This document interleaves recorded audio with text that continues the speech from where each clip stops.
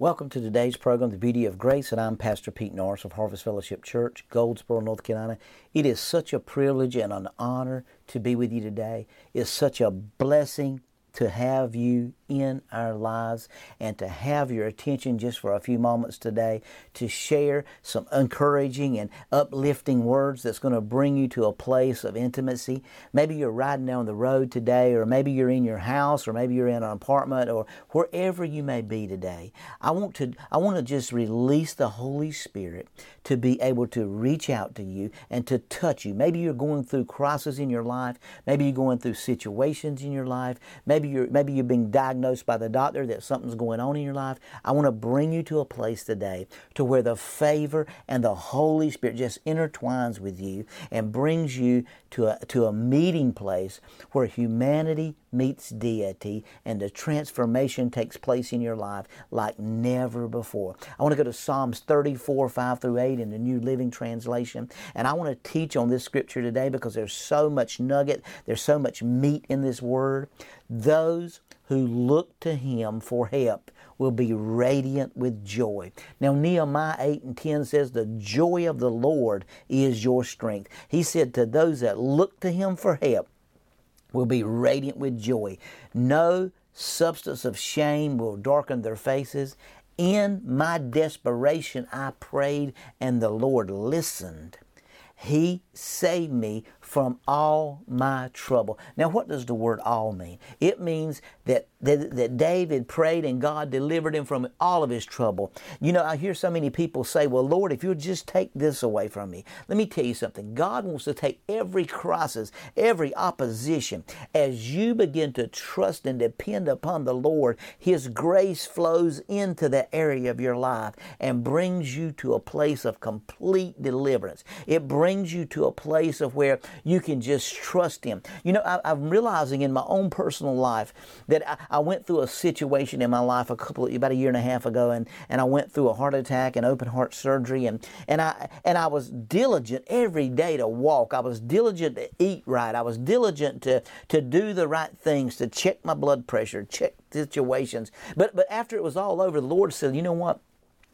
Even with that, you were not depending on me to sustain you in your health. You were walking in a level of fear. Even though I was exercising and I was eating right, I was doing it out of fear. I was not doing it out of genuine love and concern. I was almost in the law with it, that I'd done it so ritualistic that I'd done it over and over and over. You can even do that with things that you're doing, taking communion and praying and fasting and all those things. You can become so ritualistic with it that you miss the joy of it. You do it because you get to, not because you got to. And so I would look every day and say, I've got to walk, guys. I've got to walk. I've got to run today. I've got to eat right. I can't eat that dessert. I can't drink that soda. I've got to stay focused on my purpose and my plan.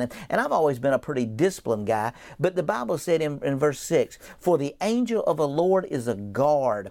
He surrounds and defends all those who fear Him. Trust and see that the Lord is good. Oh, the joys of those who take refuge in Him. Now, you know, I hear people say all the time, yes, the Lord is good. But do we trust Him when we're going through a situation? Now, we can always trust Him for somebody else's faith, but can we trust Him when we're going through a situation? Can we depend on Him? Do we put all of our trust here, or are we still holding on to the part that we can fix? Are we still holding on to the part that we've got control of? Or do we really trust Him to walk and to deliver and to free us from this obstacle? You know, He told King Josiah, He said, I want you to understand something. He said, I want you to just stand and see the goodness of the Lord. He said, I want you to take your position and I want you to stand still. He told King Jehoshaphat, I want you to just take your position and stand still. Don't move, don't run, just take your position, put the singers up front and stand still, because this battle is not yours. Do not fear, do not be afraid, and don't be dismayed. This battle is not yours, but it's the Lord's. You won't even have to fight. Well, I think we're at a place in the body of Christ. I think 2022 is going to be a year of where the favor and the blessings of the God just consume our lives. I think it's going to be a year of abundance. I think it's going to be a year of greatness. I think it's going to be a year of the goodness of the Lord.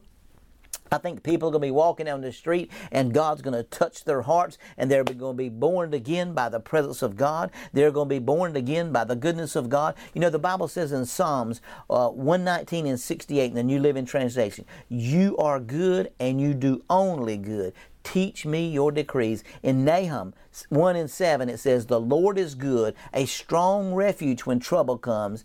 He is close to those who trust in Him. In other words, He's going to look after you. He's going to take care of you. He's going to watch over you. He's going to make sure that everything's going to be okay in your life because He done a finished work. All He wants you to do is take a position and know who you are and just speak the Word of God into that situation and watch the goodness of the Lord. He's going to rejuvenate. He's going to bring goodness on the earth. Let me tell you something. You know, when Peter was fishing and he was fished all night and he hadn't caught anything, God said, cast your net on the right side of the boat. He cast his net on the right side of the boat, and then he fell on his face and said, Lord, I am a sinner. And God said, what did God do? God didn't say anything. He said, it's the goodness of the Lord in Romans 2 and 4 that leads a man to repentance. It's not telling people how bad they are. It's telling them how much He loves them. And God wants to pour out His goodness upon this earth. And we look around and we see all the destruction and all the things that are falling apart. It looks like the world's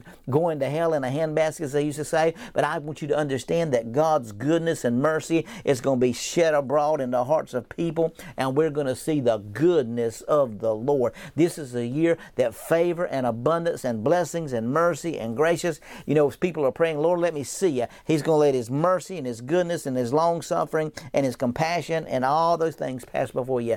Why? Because He loves you that much. That's the beauty of grace.